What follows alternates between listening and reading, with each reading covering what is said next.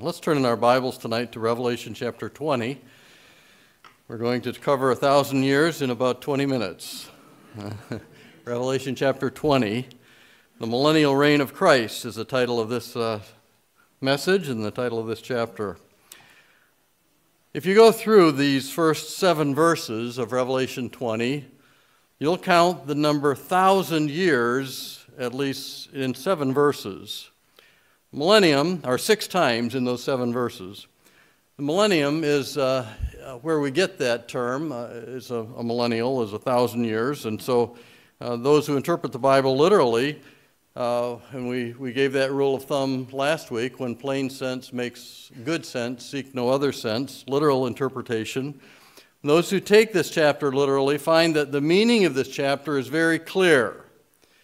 Those who say that the 1,000 years are just a number and it's symbolic of something else, they have more difficulty, more trouble in this passage. They will often say that the 1,000 years is a number of ultimate perfection, 10 times 10 times 10. That is, the postmillennialists and the amillennialists believe that it's symbolic. Well, there are other passages in the book of Revelation. In chapter 11, verse 2, talks about 42 months. In 11, verse 3, it's 1,260 days, which is the same 3.5 years. In chapter 13, verse 5, and chapter 12, verse 6, we have those 42 months and 1,260 days. And so in those areas, we take those, everybody takes those literally, so why not the 1,000 years? John Walvoord says, if this chapter is taken literally, it is relatively simple to understand. However, because many Bible interpreters have rejected the idea that there will be a reign of Christ on earth for 1,000 years after his second coming, this chapter has been given an unusually large number of interpretations, all designed to eliminate the literal millennial reign. This is so important, I think. I did another handout for you. There are actually 4 that we've had, I think, in the book of Revelation, and so tonight's handout is going to be blue, okay? So on the table in the back lobby, if you've missed any of the other handouts, they're there, but tonight's, the millennial views, 3 of them, are on that blue handout. Just an overview. Postmillennialism is a view that says Christ will return post or after the millennium. But they say it's not a literal 1,000 years. They say that we're going through it right now. Things are going to get better and better, and this world will eventually usher in the kingdom of God. We have a lot of our hymns that talk about that kind of thing. With deeds of good and kindness, the heavenly kingdom comes.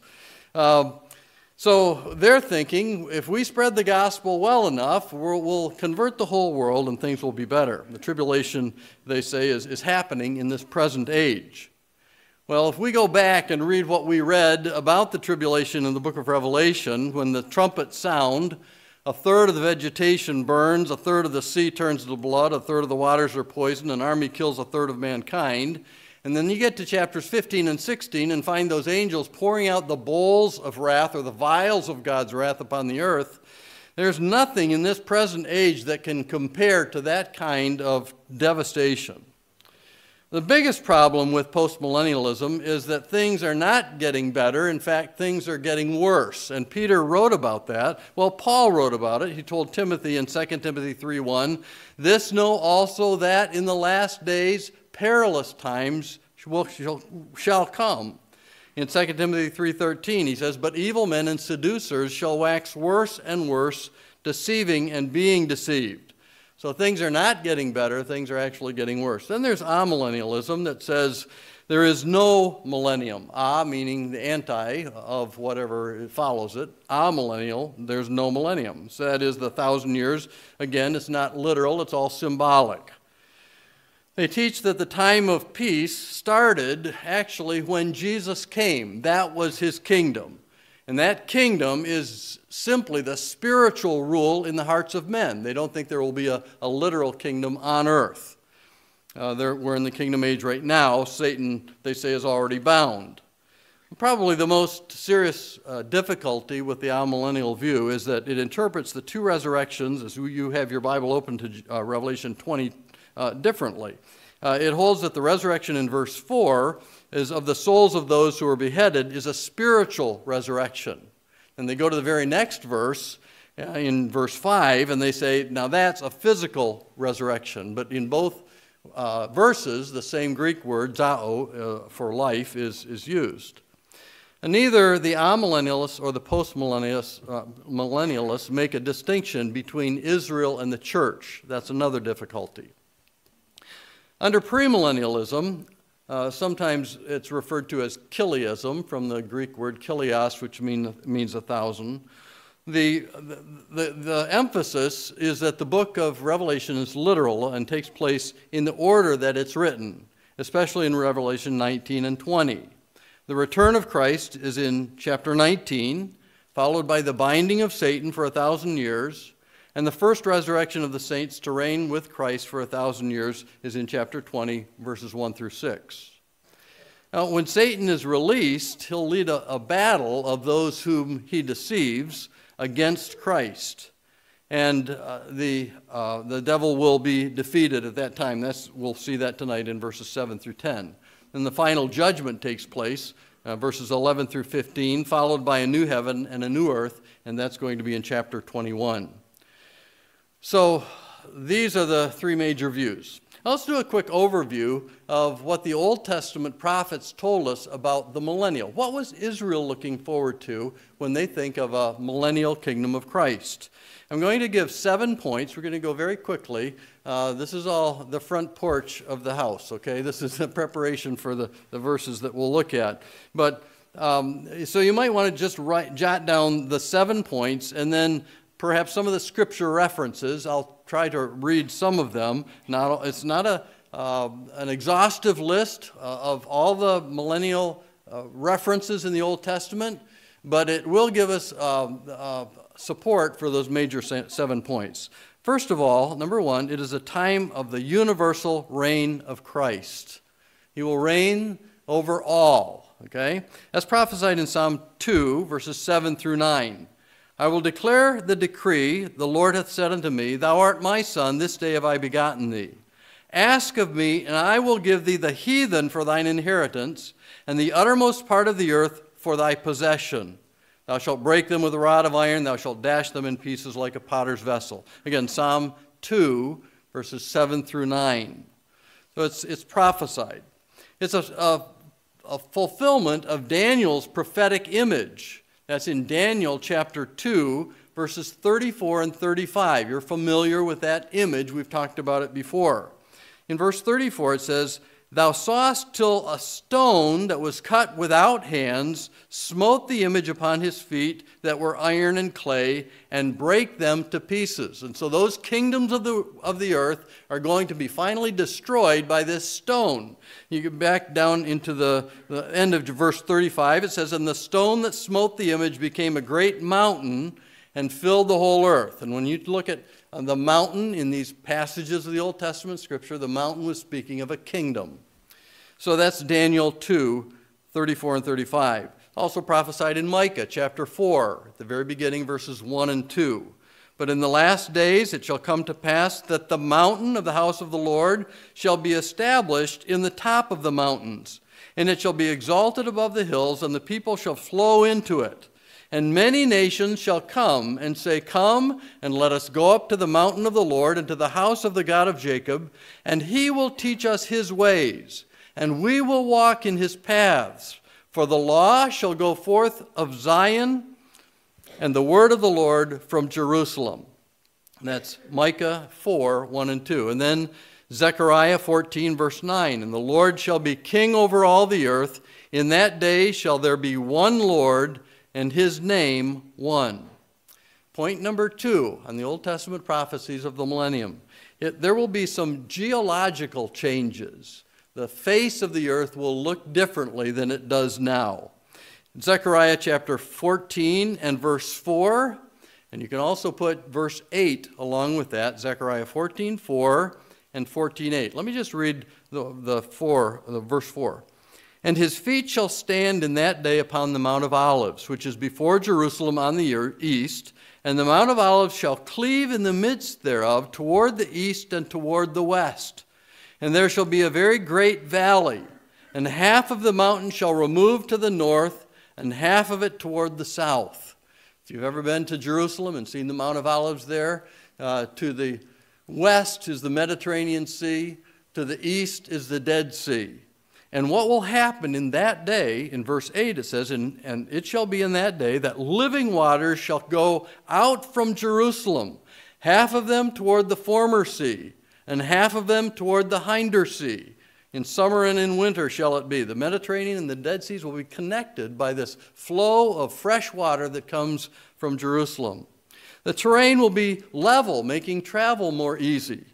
In Isaiah 40, verse 4, every valley shall be exalted, and every mountain and hill shall be made low, and the crooked shall be made straight, and the rough places plain. So geological changes on the earth. Third, there will be changes in humanity. We will have longer life.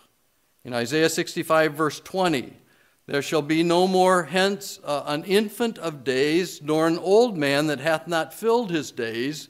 For the child shall die 100 years old, but the sinner, being 100 years old, shall be accursed. So the only way to die in the millennium is when you outwardly rebel against the King of Kings, who is Jesus Christ, and ruling there. No sickness, no deformities in the millennial kingdom. Isaiah 29:18, Isaiah 33:24, Isaiah 35, 5 and 6. Let me just read that passage. Then the eyes of the blind shall be opened, and the ears of the deaf shall be unstopped.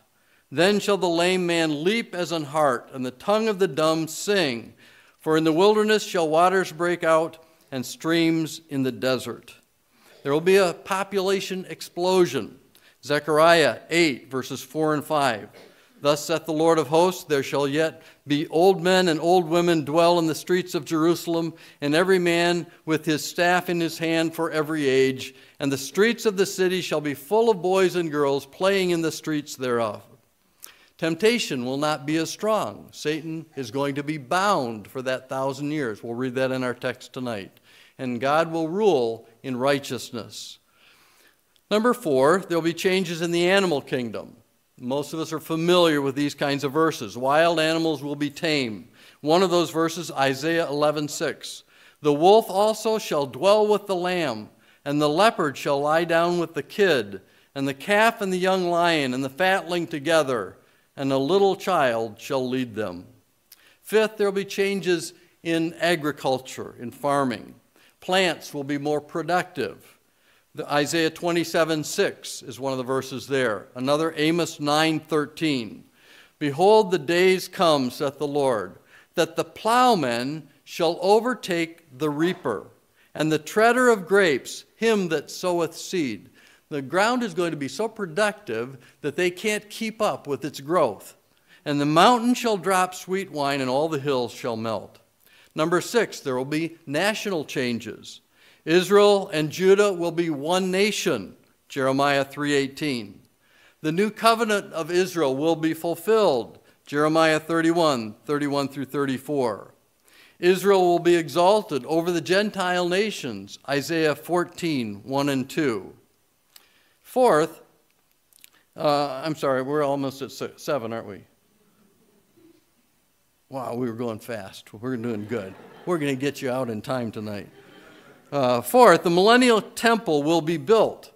The sacrificial system will be reinstated. Isaiah 56:7. Even them will I bring to my holy mountain and make them joyful in my house of prayer. Their burnt offerings and their sacrifices shall be accepted upon mine altar, for mine house shall be called an house of prayer for all people. The feasts that we're reading about in Leviticus in the Old Testament will be reinstated. Zechariah 14, verse 16. And it shall come to pass that every one of them is left of all the nations which came to Jerusalem shall go up from year to year to worship the King, the Lord of hosts, and to keep the Feast of Tabernacles. Last, there will be spiritual changes. It will be a time of holiness, Psalm 47, 7 and 8. A time of joy, Isaiah 12, 1 and 3. 1 through 3. A time of truth, Isaiah 16, verse 5. Of peace, Isaiah 2:4. Of prosperity, Ezekiel 34:26 and 27. Of righteousness, Isaiah 61:11. Of worship, Isaiah 66:23. Of the fullness of the Holy Spirit, Isaiah 59:19 through 21. And of the fullness of knowledge, Habakkuk chapter 2, verse 14. Okay, let's take out a half sheet of paper, and I'm going to have you write all those verses as a quiz. Let's go to our text now, Revelation chapter 20. That was what Israel was looking forward to. This is what the prophets were telling them, what the millennial kingdom would be like. It was a real kingdom. It was not a spiritual kingdom. Christ would rule from Jerusalem. He will rule with a rod of iron. That's something that Israel is still looking forward to. Now let's go here to Revelation 20, verses 1 to 3. I think the best title for these 3 verses is that Satan will be cast into a bottomless pit. Let's read about that. And I saw an angel come down from heaven, having the key of the bottomless pit and a great chain in his hand. And he laid hold on the dragon, that old serpent, which is the devil and Satan, and bound him 1,000 years, and cast him into the bottomless pit, and shut him up, and set a seal upon him, that he should deceive the nations no more, till the 1,000 years shall be fulfilled. And after that he must be loosed for a little season. It's important to note that the chapter starts with that little word, and. It's K-A-I in Greek, kai, and it's a word that tells us the things that follow that word are in chronological sequence. That's crucial because, again, the millennium takes place in chapter 20. That's where we are. And it's after the second coming and after the destruction of God's enemies, which we saw in chapter 19, all connected with that word, and. So it takes place after what happened in 19. In verse 1, there's this appearance of the angel. I saw an angel come down from heaven. He's from heaven. That is, he's one of God's angels.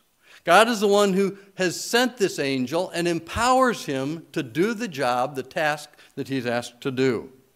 He has the key to the bottomless pit. If you have a key to one of the cars out in the parking lot, that tells me that's probably your car. You have the authority to start that car, to fill it with gas, you pay the insurance, it's your car. This angel has the key to the bottomless pit. He has the authority to lock up or to release anyone in that pit, that abyss. He also has a great chain in his hand. We talked before about all the great things in Revelation. This is one of them, a great chain. Notice the actions of the angel, verse 2. 5 things are mentioned that he does. First, he laid hold on the dragon. Note the names of this dragon. The Lord wanted John to make sure we knew this identity. Who is this dragon all about? He's called the old serpent. Old. He is a created being, but he's been around for a long time. He's a serpent. The word is ophis. He is the sly, the cunning snake. He took that form of the serpent in the garden. So he's the old serpent. He's also called the devil. The word is diabolos. It means a false accuser, one who slanders. Similar to the next word, Satan. The word Satan is the accuser. We read about his work, read about it back in Revelation chapter 12 and verse 10. And I heard a loud voice saying in heaven, now is come salvation and strength and the kingdom of our God and the power of his Christ. But for the accuser of our brethren is cast down, which accused them before our God day and night. Satan loves to do that. He loves to go into God's presence and say, did you see what Hurley did this week? He is the accuser of the brethren, and we stand forgiven by the blood of Christ. But he's called here the old serpent, the devil, and Satan. And notice what this angel does. Secondly, not only does he lay hold of the dragon, he bound him for 1,000 years. Now again, the amillennialists say that this is talking about what Jesus did to Satan when he came to earth the first time, the first advent, born in Bethlehem, lived 30 years on the earth.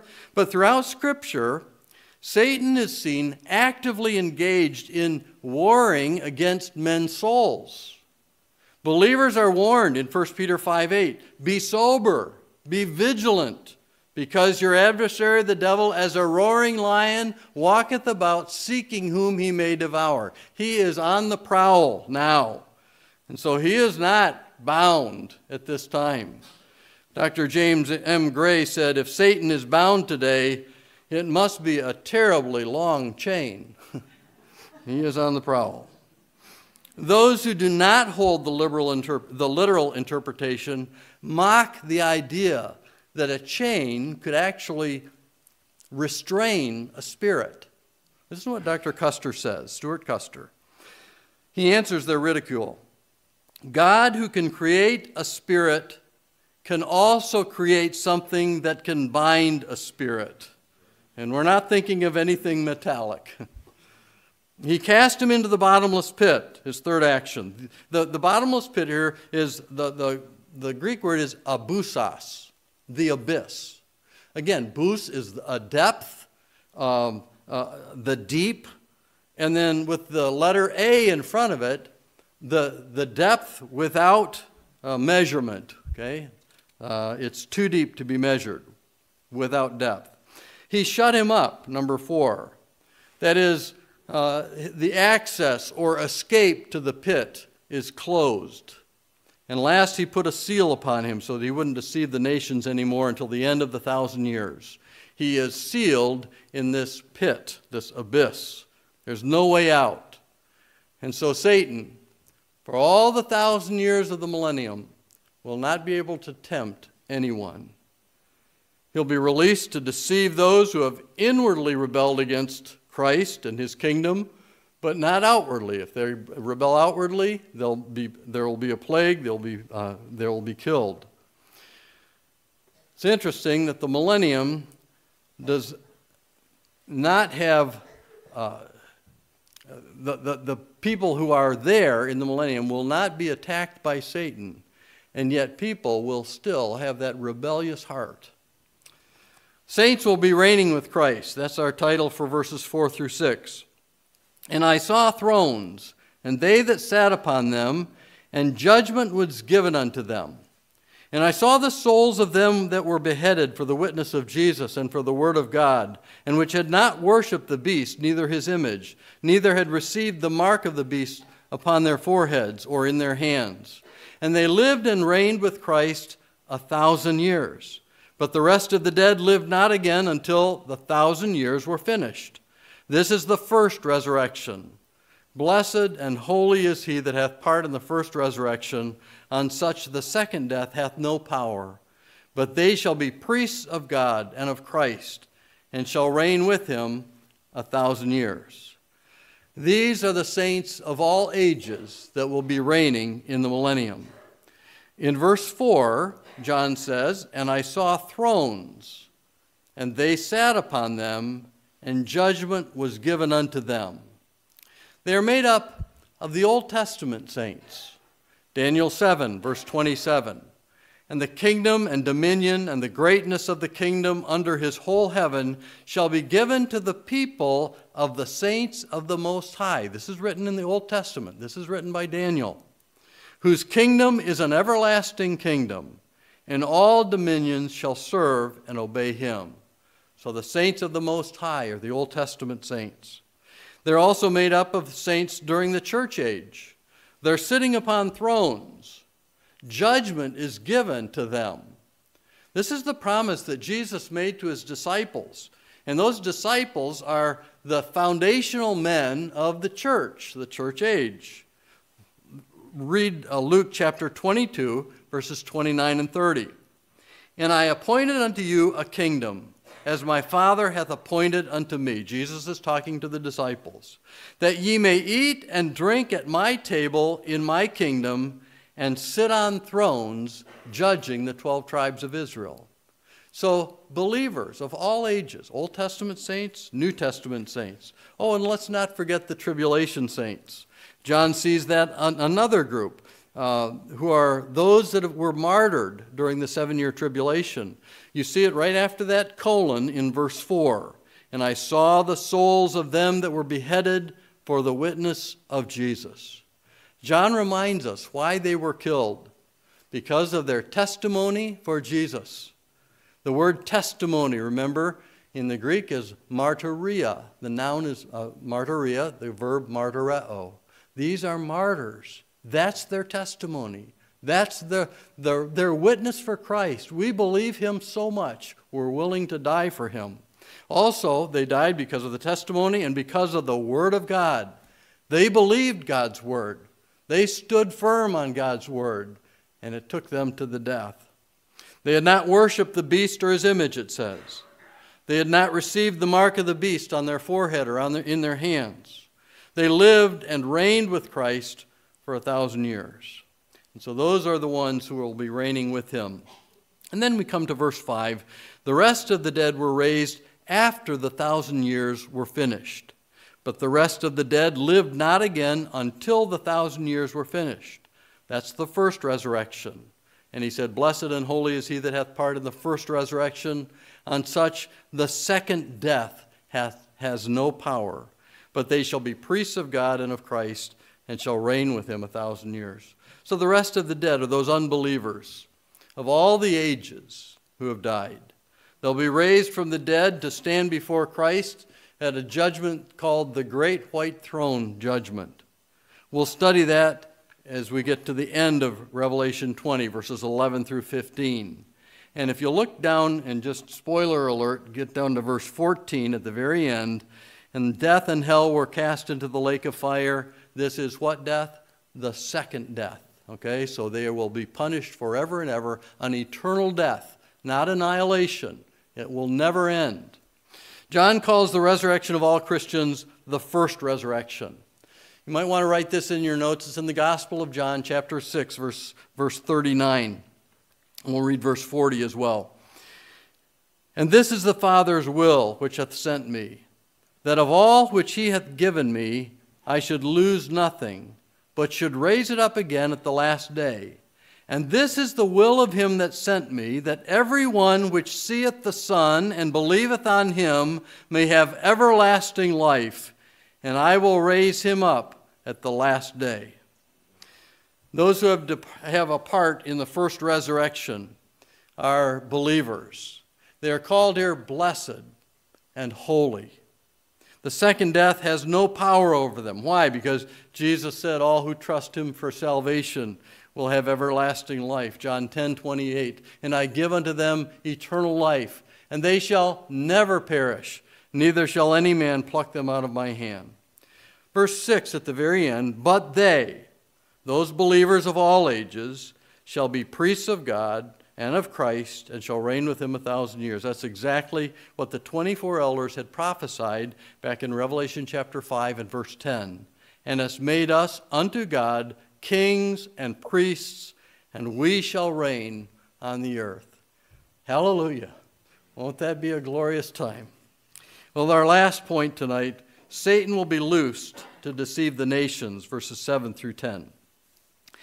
And when the 1,000 years are expired, that's the last mention of the 1,000 years, that's number 6. Satan shall be loosed out of his prison, and shall go out to deceive the nations which are in the four quarters of the earth, Gog and Magog, to gather them together to battle, the number of whom is as the sand of the sea. And they went up on the breadth of the earth, and compassed the camp of the saints about, and the beloved city, that's Jerusalem. And fire came down from God out of heaven and devoured them. And the devil that deceived them was cast into the lake of fire and brimstone, where the beast and the false prophet are. And they shall be tormented day and night forever and ever. When Satan, at the end of this 1,000 years, is loosed from that pit, that abyss, he wastes no time rallying an army that will attack Christ for one last time. He immediately goes out to deceive nations from all quarters of every part of the earth. Where does Satan go to recruit this army? Well, there'll be a population explosion. How does he get that many people? It's as the sands of the sea, in the end of verse 8, the number of whom is as the sand of the sea. Again, there will be a population explosion during the millennium. Satan will gather this army from that. No one will die of natural causes during the millennium. The only death will be punishment for those who outwardly rebel against Christ. We saw that in Isaiah 65:20, the child shall die being 100 years old. These are descendants of those saints who survived the tribulation, those who populate the kingdom, the earth during the millennium, will be those who survived the tribulation. Bob Shelton, he's been here before to preach in this church, and he wrote a little book called God's Prophetic Blueprint. It's in our library. It might be even in our bookstore. But he reminds us that there were 3 times when everyone on earth was a believer. First of all, Adam and Eve at creation. Secondly, Noah and his family after the flood. And last, the redeemed who survived the tribulation and began the millennium. He writes, "It should be noted that Adam's children were sinners. Noah's descendants turned from God. And someday children born in the kingdom will be totally depraved, and like all Adam's children, will need to come to Christ for salvation." How are people saved in the tribulation time? Same way they are now. How will they be saved in the millennium? Same way they are now, by the blood of Jesus Christ, by faith in him.